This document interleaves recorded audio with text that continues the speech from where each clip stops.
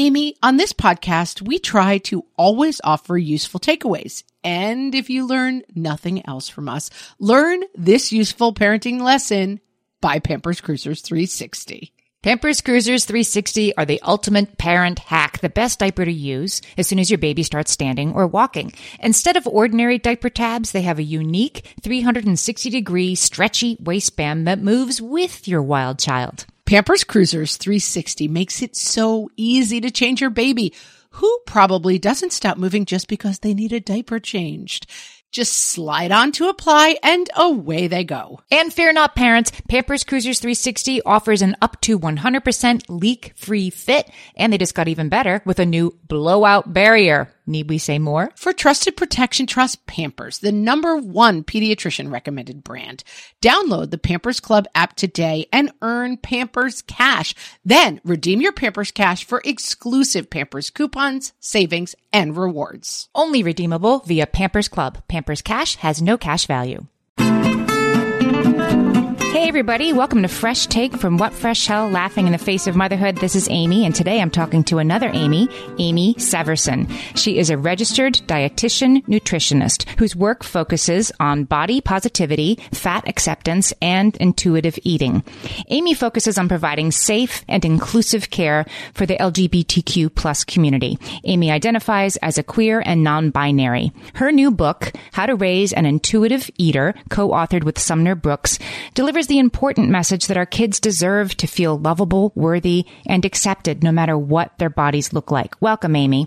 Thanks for having me, Amy. All right, so let's talk about intuitive eating. From the outside, before I picked up this book, it's like intuitive eating is eat when you're hungry and stop when you're full. Is that all there is to it, or are we sort of misunderstanding it?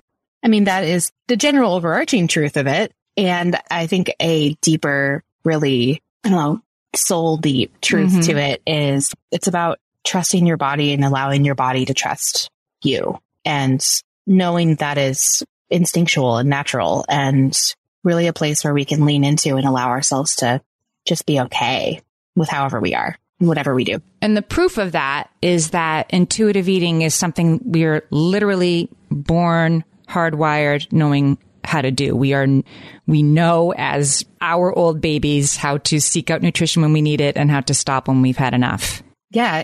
Talking about brand new babies, 90-second old, 30-second old babies, like crawling to the breast on the stomach. And it's a whole phenomenon. It has a name, which I don't remember, but it has a name. And it's so amazing that we know that this happens for infants, and that can continue. That experience with food and that trust in themselves can continue as long as it's not washed and just closed off externally as they age and as they get older, because it's a really just cool experience to see. And, I breastfed all 3 of my kids, and I was very lucky, privileged to have the time, the space, the support to do it. And it just happened to work well for me, which isn't true for everybody. I mean, my babies were gaining weight at the rate that the pediatrician thought that they should. They were clearly thriving.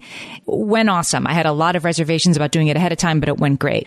That's not always the case, right? And then I have so many friends who got into the failure to thrive. I'm going to mark this. You might need a different formula. You might need to supplement. And I'm not saying that there's never reason for concern and attention to that, but this road that we start to go down on that our kid really doesn't know what's best for them, and so we have to impose a structure on it. I mean, it could start pretty early, right? Mm-hmm. Yeah, it's everything from, trying to put your baby on a schedule, I feel like this was more of a trend like I was a baby. It was to put your, breastfed baby on a schedule. Yes. But I know it's really common even these days for formula fed babies to be on schedules and less to feed on demand, because we have a lot of fears about overfeeding. And there is a little bit more math, I think, that probably goes into formula feeding, just because it's more 1-to-1 versus your own body kind of reacting to what your baby is giving you. Right. You can see it that they had 6 ounces or 8 ounces. Yeah. So it's a little bit more straightforward in that way. Yeah. And also it's so easy to get caught up in those schedules and caught up in this is what they did last time. And why aren't they growing? Why are they growing too fast? What's happening here? Yeah. The failure to thrive. And it really throws this big fear kind of it starts the fear-based feeding for our kids. Yes. And the idea that it's not going to be optimal unless we put structure around it, that you can't have a baby just nurse all afternoon and then they don't eat until 10 p.m. or whatever. Like you get in your head, like, no, I need to fix that. Yeah. And then from there, then we have a toddler. And then like what happens when kids reach that sort of picky eating toddler stage, which we've talked about on the show before, is like a biological imperative. The caveman toddler that toddled away, he didn't want that kid to eat the poison berries. So therefore they become picky when they become mobile. But then this whole other thing kicks in for most parents. Mm-hmm. Yeah. It's 100% a biological drive to eat safe foods because they like instinctively cavemanish know that it's not going to kill them to eat chicken nuggets and, noodles. And on top of like, there's all those different neurodivergencies that can kind of cause preferences. Yes. Maybe like texture preferences are a really common one. And like that can complicate things. And for the most part, most kids are going to be okay. There are some exceptions to that rule, but kids are picky. They're picky and they're picky for a long time. Like I think even in my like pretty standard, not intuitive eating based nutrition education in college, we had an entire class that talked about the kids' food jags, is what they're called, and how normal food jags are. What's a food jag? So a food jag is a length of time, and it could be a variety of lengths of time that your kid is eating basically like one food. Yes. The examples we got were like peanut butter and jelly when they wanted peanut butter and jelly for breakfast and for lunch and for dinner and dessert. And they are just going to like only eat peanut butter and jellies. And we all, like anyone who has a kid has had at least one of those, knows that experience like bone deep, like, oh my God, if I never see another peanut butter and jelly again, I will be great. Yep. Mine is Dino Nuggets. I love Dino Nuggets, but they are so consistent in my house. And they have to be that shape, right? Like heaven help you if it's a non-dino shape. I think we're just getting to the age where we're allowed to have the like alphabet shaped ones instead of the dino shaped ones, even though the same brand, just for the record. One time my kid's grandfather brought the cheese filled dino chicken nuggets and like the cries rendered the heavens of like, I can't eat this. So offensive. Yeah, but it's very stressful. So you're that parent, and traditionally we do kind of think, okay, like that food jag is something to be pushed back against, or else what? Or else your kid will only ever eat dino chicken nuggets for the rest of their life. But what are we getting wrong? What are we getting wrong when we think that this is something the parent has to fix right now? We often have the fear. I think one of the fears that comes up is that our kid is either not going to get enough food in that space. Like if they're just eating chicken nuggets or they're just eating peanut butter and jellies, there's no way that they're getting enough food, or they're not getting a variety enough of food. So we're missing crucial vitamins or nutrients. And we're really not. Like, as long as we're continuing, like if your kid wants to eat just chicken nuggets or just peanut butter and jellies, as long as you're feeding them enough peanut butter and jelly and enough chicken nuggets, they're probably going to get enough food. If it continued for months and years, maybe it's a bit of an issue.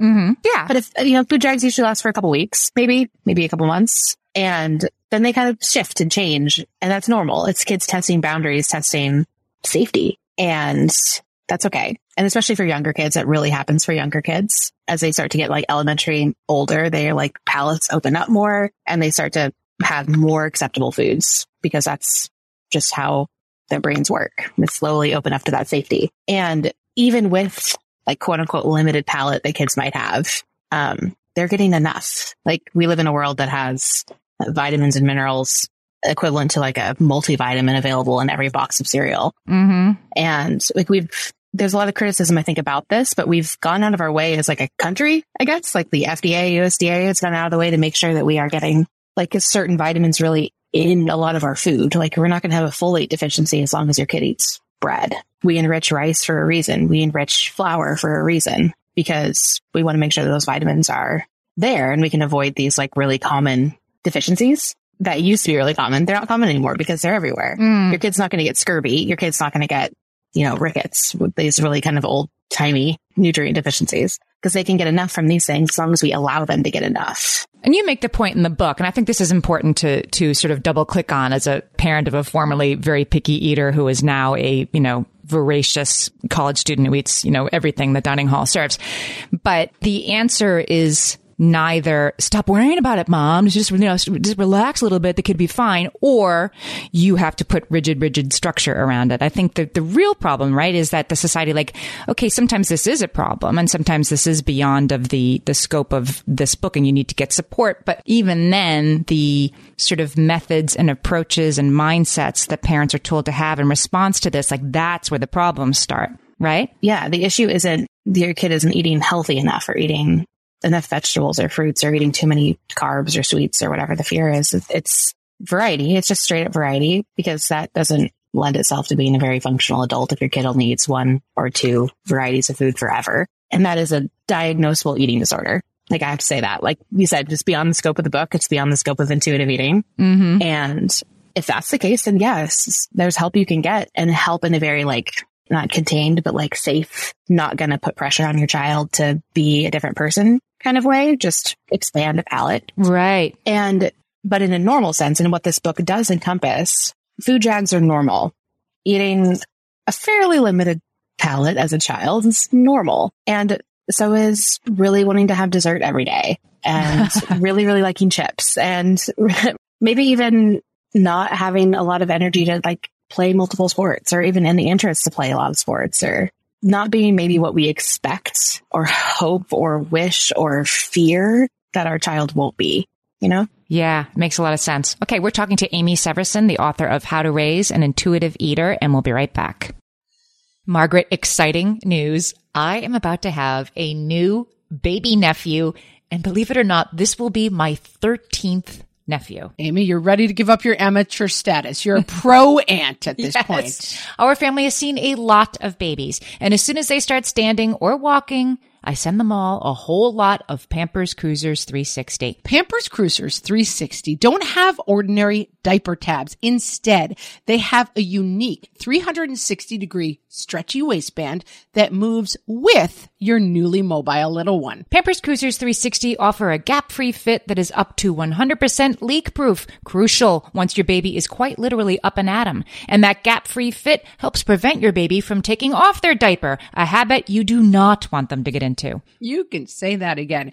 And Pampers Cruisers 360 just got even better with a new blowout barrier. Need we even elaborate on the need for that, friends? For trusted protection, trust Pampers, the #1 pediatrician recommended brand. Download the Pampers Club app today and earn Pampers Cash. Then redeem your Pampers Cash for exclusive Pampers coupon savings and rewards. Only redeemable via Pampers Club. Pampers Cash has no cash value. Margaret, I've been at the research again, looking into metabolic health and, more importantly, metabolic flexibility, which turns out is the key to improved energy levels, better sleep, better fitness, all the things. And I found out about all this because we got a chance to try Lumen, the first handheld device that helps you manage your metabolic health. Lumen works when you breathe into it. If you do that first thing in the morning or after a workout, Lumen measures your metabolism by measuring the amount of carbon dioxide in your breath. It's science, people. That lets you see exactly what's going on in your body in real time. Then you use Lumen's app to get tailored guidance to improve your sleep, your nutrition, even stress management. If you're interested in figuring out the effects of different sorts of foods on your body, Lumen is a really cool way to see what's actually happening as your body burns different fuel sources. If you want to take the next step in improving your health, go to lumen.me and use FRESH to get $100 off your Lumen. That is LUMEN.ME. Lumen.me, and use the code FRESH at checkout for $100 off. Thank you, Lumen, for sponsoring this episode. Okay, so we're back. So we're talking to Amy Severson. So I want to talk about negative parental control, which is what happens when, with the most well-meaning approach, we're like, I really have to deal with my kid's picky eating. Maybe my kid isn't eating enough at lunchtime. Maybe you're hearing from the pediatrician, this kid is off the growth chart. Too low, too high. You start to hear about BMI. You start to get these messages, and it is sort of handed to you as the parent, like, this is a big thing, you better get on it. And then we tend to fix it in all the wrong, well, that it needs to be fixed is the first problem. And then even if it does need to be something that you address, we address it with negative parental control, which is not the way we can approach it. So can you talk about that, how that can manifest? Yeah, that is, when that stuff comes, especially from a doctor, from a pediatrician, from professionals of any type, it's scary. It's like, your kid is dropping growth percentiles or growing too quickly. Those can be really scary because we're told it's scary.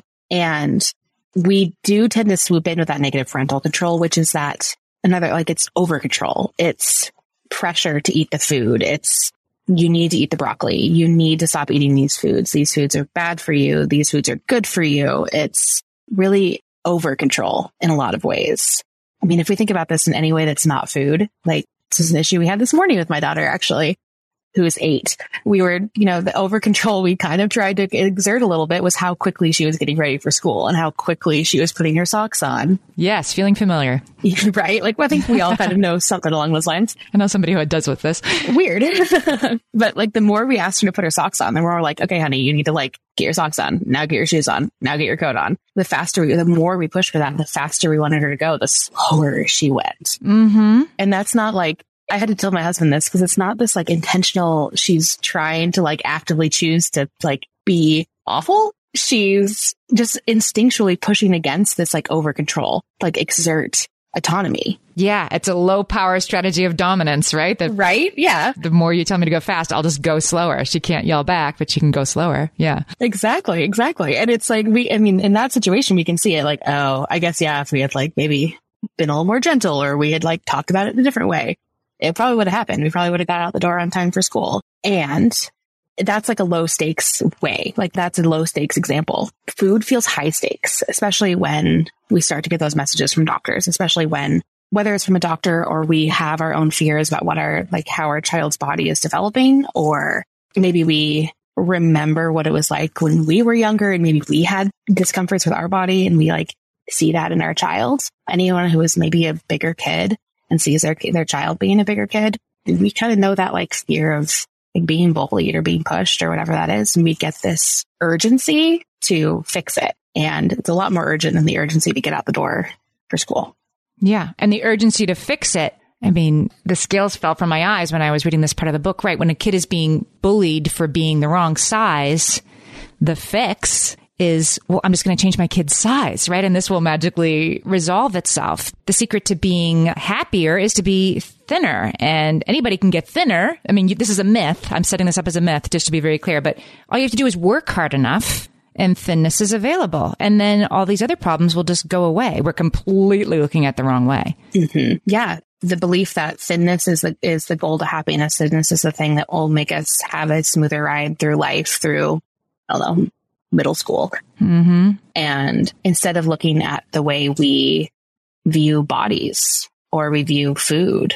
And I mean, I think because of the work I do, because I wrote this book and because of the work I've done personally, I can look back at like that time of my life and recognize that my issue, my unhappiness that I like felt through middle school is my favorite example to use for this because everyone had some universal experience of some badness there. Right. There is like a lot of that unhappiness, a lot of that like drive to be popular, drive to be, better and like wanting to like, I don't know, that lovely phase of puberty where everyone hates their body, but I was a bigger kid.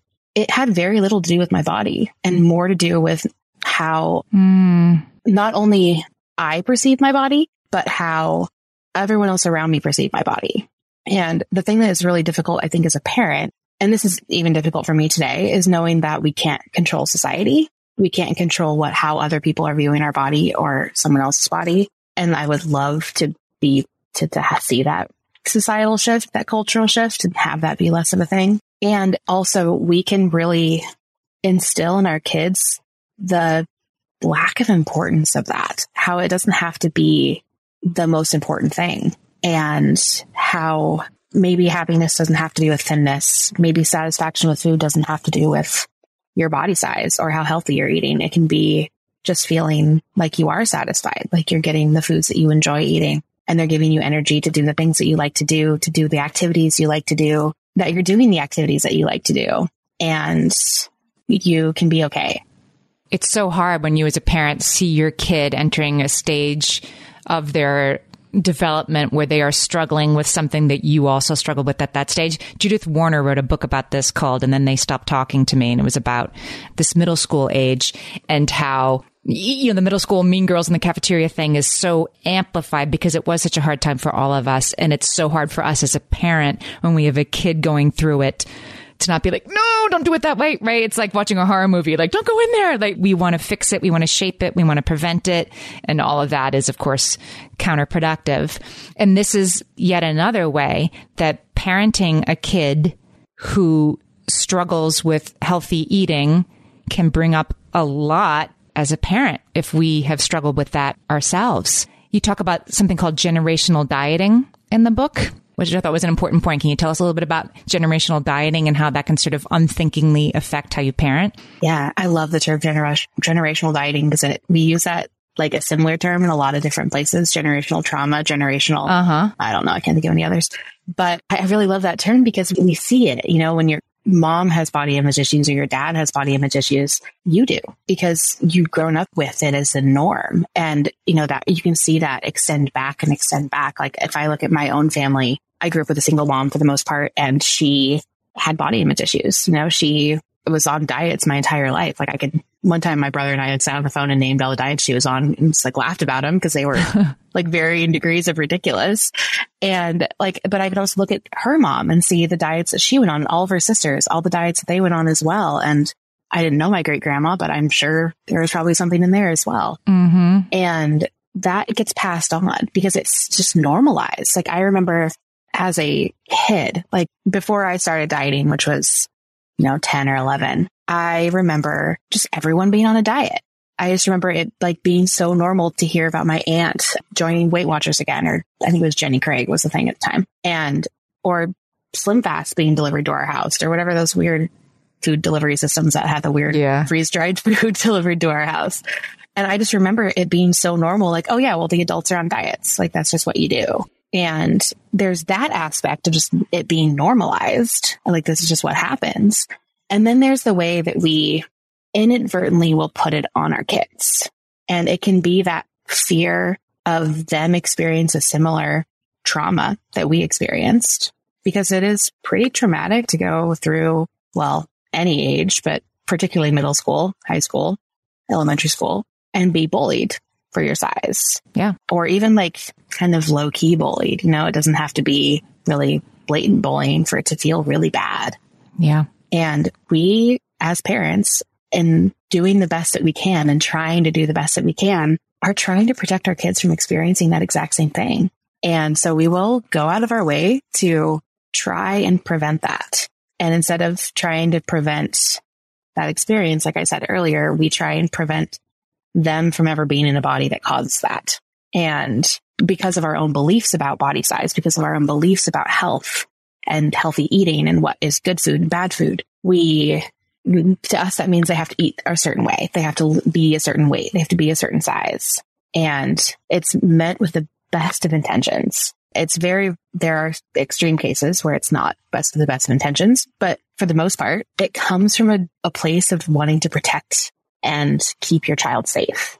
And unfortunately, it's a little bit misplaced, but we've done it again and again and again, like throughout generations. Yeah. I'm thinking about like, even if you, for once, were getting this right with your kid and you're going to do a reset, but you have generational dieting in your family. And I mean, who doesn't, right? That then the well-meaning grandparent is going to, do a runaround of you and start delivering the same message to your kid that maybe you internalized and you delivered, but you're trying to turn this around. And then you have other family members who are doing the same thing. What's that like? How does that become sort of part of this work and this reset? Yeah, I think it's really important to note that absolutely can happen in a lot of ways. Everything from a grandparent or an aunt or another family member making comments about body size or criticizing body size or food choices. And it can also be like, this is what my dad does as a grandpa. It's a lot of, well, I snuck you this extra special treat.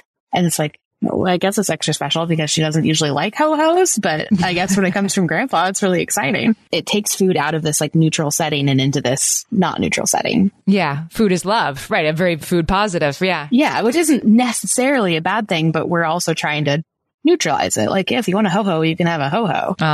There's a reason ho-hos aren't very popular in my house because she doesn't actually like them, but when they come from grandpa. And it can come from a couple different places. It can come from criticism. It can come from judgment and fear. And it can also come from like wanting to be like special treat and give special things. And that is really challenging. It's challenging both as the child who's experiencing those things, who is relatively out of control in those situations. Yes. And it's challenging as a parent because you're stuck in the middle there. You're stuck in the middle of being the parent to this child that you're trying to protect. And whether you're trying to protect them through that generational dieting experience that you've had, or you're trying this new thing of trying to not bring that judgment, not bring that same heavy load that we've carried forever onto them. And you're also stuck between the people who put it on you, because if your parents are criticizing your child, it's likely they did it to you at some point. Yeah. Yeah. And that's a really, really tough place to be. And those conversations to have are really challenging. And because it also depends on their openness to the conversation. And that's true for a lot of things. And this one is particularly hard. Well, let's take a break. When we come back, let's pivot to some solutions. Let's talk about the book's sort of 3 keys for how to raise an intuitive eater. And we're going to work to make this all better. More and more, you hear about the importance of electrolytes as part of staying hydrated, because you need the sodium and the potassium, not just the water. And whether you're looking to hydrate during a workout, while traveling, or at the end of a long night, Sports Research Hydrate Electrolytes have got you covered with over 65 trace minerals, 7 essential vitamins, and coconut water powder. Crisp and refreshing and without any sugar, this is hydration powered by Sports Research. They're little packets you can just grab and take with you to mix into your water bottle on the go. My favorite flavor so far, Amy, gotta be the cherry pomegranate. Interesting. My high schooler likes the lemon lime, and she keeps a few handy in her backpack for days that she has practice after school. These electrolytes have the sodium and the potassium that you need to go with it in the optimal ratio for daily hydration. Visit sportsresearch.com and use code WhatFresh at checkout for 50% off your purchase of Hydrate. That's Sports Research, SportsResearch,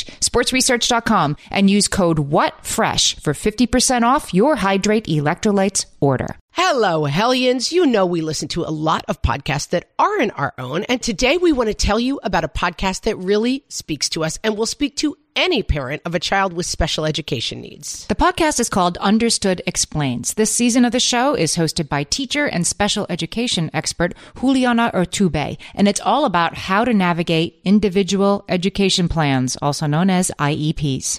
The latest season of Understood Explains covers topics like how to tell if your child needs an IEP, and it busts common myths about special education. One of my kids has an IEP, and I found this podcast so validating and so helpful. I feel better equipped to advocate for my child's educational needs now. This podcast is helpful for parents in many different situations, whether your child already has an IEP or you're just starting to wonder if they might need extra support in the classroom. Juliana has content for kids of all ages and for kids who are learning English as an additional language as well. To listen to Understood Explains, search for Understood Explains in your podcast app. That's Understood Explains.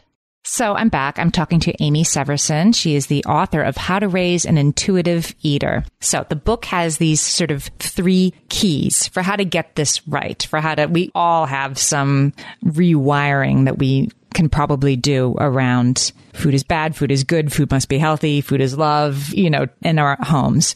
So let's talk about these 3 keys that are in the book for sort of how to raise intuitive eaters.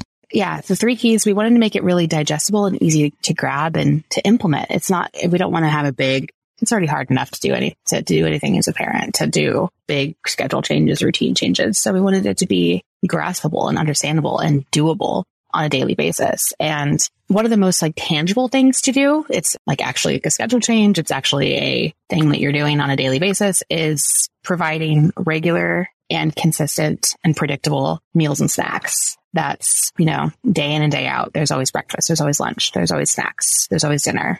And letting those things be there all the time with a consistent amount of food can help a kid feel safe in knowing that they can honor those hunger and fullness cues. I see. And if, say, for example, because we've all done this as adults too, where maybe we're less hungry at breakfast, but we know that we can eat a smaller breakfast because I know that I'm going to get lunch in a couple hours. Or I know that when I get hungry in a couple hours, I can have a snack. And knowing that I can do that is a trust. It's a trust that I can have as an adult in my own body and in my own, ability to walk upstairs to my kitchen and grab food. Yeah. And for kids, it's a trust in their body and a trust in you as a parent that you'll provide those things. Because when we are parents and our children are, less than teenagers, they are pretty reliant on us to provide food and provide a space for them to eat and kind of that permission for them to eat it. And by doing that consistently, by consistently having that available and having a variety of foods that they will eat. Like, I'm not going to give my kid, I'm thinking of the foods that she really doesn't like, fish and mashed potatoes. Yeah. Hates them. Yeah, that's a tough sell for a lot of kids. I'm not going to give it to her for dinner and have that be the only food we have because I know she won't eat it. If we're going to have fish, I will have, rice or pasta on the side because I know she'll eat that. My kid is a weird one who hates mashed potatoes. And I don't understand why, but that's okay. But I'm not going to provide these foods. I'm Brussels sprouts. She's 8. She's not going to eat those things. But she can eat the noodles and she can be cool with that. And that can be fine. And I can be fine with that. And she knows that she can get up and get more if she wants more food, if she didn't get enough from them, however much she started with, because the importance is that she eats enough. And it doesn't mean that she eats everything on the plate.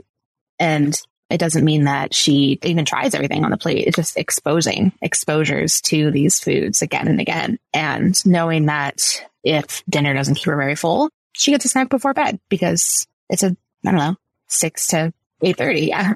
Yeah. It's there. It's available. I see. Right. And you've taken out you didn't have the Brussels sprouts at dinner. So I guess you weren't that hungry that we removed that. Exactly. There's no consequence to not eating. There's no consequence. Right. Right. And there's no fear of, this is the last time I'm going to get to eat. Or I think one that we have a lot as parents is we see kids, birthday parties is a good example here. So we see kids at birthday parties, and how often do kids really get cake or cupcakes? I think I probably used to bake a lot more often, but I'm tired. I don't do it as often now. And so they're exciting. Cupcakes are really exciting to get it at a birthday party. And so kids will usually eat a lot more of it. But if cake or cupcakes or desserts that a kid wants are available on a fairly regular basis, then it becomes really normal and safe to have as much as you want to have because it will be there again. We have a lot of conversations with my daughter of, the way I know a lot of the ways that after dinner conversations go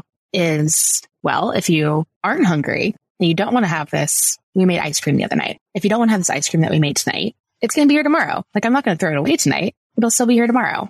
Or, I ate the last cookie, so you can't have a cookie, but we can get more at the store. It's always going to be here. Or at the grocery store, you can have candy tomorrow because we've got Oreos. And next time you can, because next time you go to the store, you can pick a candy bar because it's going to be here. Providing that this isn't your only chance to have a candy bar. This isn't the special occasion that it's only available this time. It's just food. And you already got something, so you don't need to get another thing, but it'll be here. You can have it again.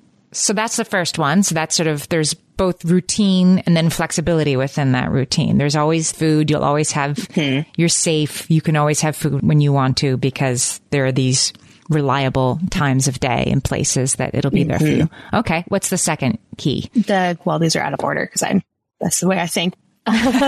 One of my favorite keys is providing and showing unconditional love for your child, which feels like a given. It kind of is as a parent, I think.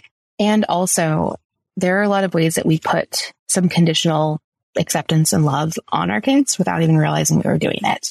And one of the ways that really can show up a lot is with food and body size. It's a lot of, I think a lot of us as adults can really resonate with, I would be happier, I'd be more loved, I would be better. I don't know, whatever that word that resonates is, if I was thinner. Things would be better. Things would be different if I was thinner. And we can start to prove that wrong as parents. We can take body size, body shape, weight, energy level, activity, participation completely out of the equation of how much we prove to our kids again and again that not only are they loved, but they are worthy of that love forever.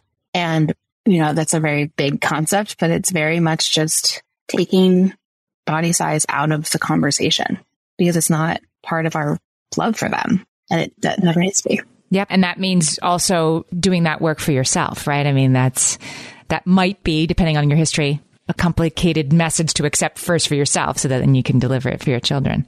Yeah. For most people, that is a very challenging one because we do have a lot of internalized beliefs and internalized expectations of not only what our child's body should be, but what our own body should be. And that is, I mean, there's an entire, because it's a 4-part book, and there's one of the entire parts is dedicated to how to make the shift for yourself as a parent. You know, coming back to that generational dieting piece, it's so important to start to unravel your own stuff so we don't incidentally put it on our kids. And that conditional love can be one of the ways that we do that. And I don't think most parents don't want to put that on their kids. No. Don't want their kids to think that their love is contingent on how quote unquote good they look, how thin they are, how successful they are even. But it takes work, right? It does take work. And the third part is that developing your intuitive eating voice, which I like this because it's not like just stop worrying about it, mom, and it'll be fine. No, you have to stop doing things the old way, and then you have to learn how to do things kind of a new way. So what does that mean? What does your intuitive eating voice sound like? That intuitive eating voice is back to that trusting your body, trusting that your body will ask for what it wants, will be okay. And that can take, I think we use the word developing because it can take time, because it's a practice to develop it. It's developing the ability to hear that voice, to recognize what hunger and fullness feels like in your body, to recognize what the desire to move or the desire to rest feels like in your body, to recognize the cravings maybe you have or you don't have in a moment, and how to feed your body through those, with those. Or, you know, when you don't want anything at all, but you know you need food, how to feed yourself regardless. And to dismantle the internalized diet culture that we all have to some degree, and is kind of a constant dismantling of that throughout our lives, because we are constantly surrounded by messages that we should have that. We should continue to build up that internalized diet culture. But when we have, you know, kale built up as the ultimate food and cupcakes built up as the ultimate like demon food, right? We can break that down and realize that like you're allowed to not like kale and never eat it again. Because honestly, I hate kale. I think it's weird. And you're also allowed to like cupcakes, but not need to eat them all the time.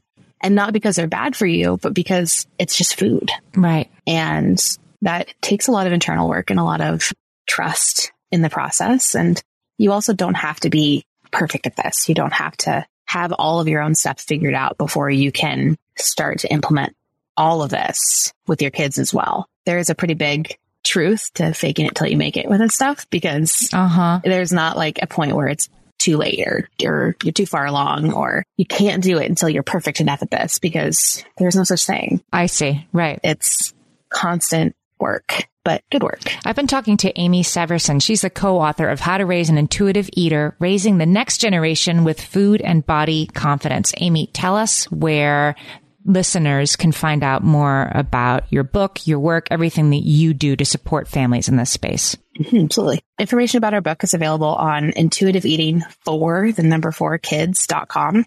And that's where we have any events we have listed. There's links to buy the book on that website. Sumner and I are both on that one. You can submit questions to us as well through that site. And then you can find me personally at prospernutritionwellness.com. I am a dietitian in Bellingham. I have a private practice. You can reach out to me through there. And you can also find me on Instagram at Amy is Talking. It's AMEE is Talking, and Twitter at Amy Severson. I'm going to put links to all of that in the show notes so everybody can find it all in one place. Amy, thanks so much for talking to me today. Yeah, thanks for having me. I really appreciate it.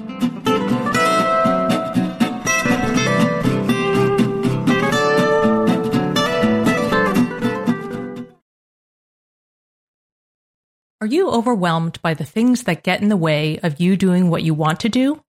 Are you looking for ways to simplify life to better align with your values? Do you want to create space in your schedule so you have room for more of the good stuff? Play, joy, relationships, gratitude, and more? If you answered yes to any of these questions, I invite you to check out Edit Your Life, a podcast to help you edit the unnecessary from your life so you have more room to enjoy the awesome.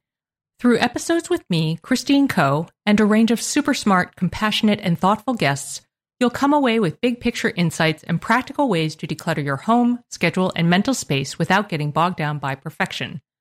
I have always believed that small moments and actions matter tremendously. My goal is to help you find agency and space in your life through doable baby steps that will leave you feeling accomplished instead of overwhelmed. Check out Edit Your Life wherever you enjoy your podcasts. Oh, hey, everybody. It's us, Blair and Molly, your old pals from Toddler Purgatory. Two moms who are also actors, who are also creative beings, who sometimes feel stuck. And this is our new podcast, Unsticking It with Blair and Molly. What happens when your creative spark just seems to disappear? Gone. Poof. Bye. See ya. What happens when life gets in the way of your creativity instead of nourishing it? That's what happened to Molly and me. We felt like the thing that drove us creatively stopped working and impending doom had in fact impended. Totally. So we decided to do something about it. And that was steal ideas about getting unstuck from the most creative people we can find. We talked to guests about how to break through the mucky, gluey, sticky wall that can get between you and your creativity. We hear about their journeys, their successes, their challenges, and even their bougie coffee shop orders. And we're not just talking Bob Ross type paint on paper artists here, though we talk to them too. We're talking to actors, creative directors, dancers, and people who are working hard to be their best creative selves in a world that can sometimes feel real uncreative. We all have something to teach each other, so let's steal their ideas together. Join us, won't you, as we deep dive into how to unstick ourselves from the life gunk that can get in the way of our creative freedom. Pandemics, school calendars, world events, lack of sleep. Oh, get out of their life gunk. And let's get back to your best creative self. Subscribe to Unsticking It with Blair and Molly. You're not going to want to miss an episode. Unsticking It with Blair and Molly, because sometimes life sucks.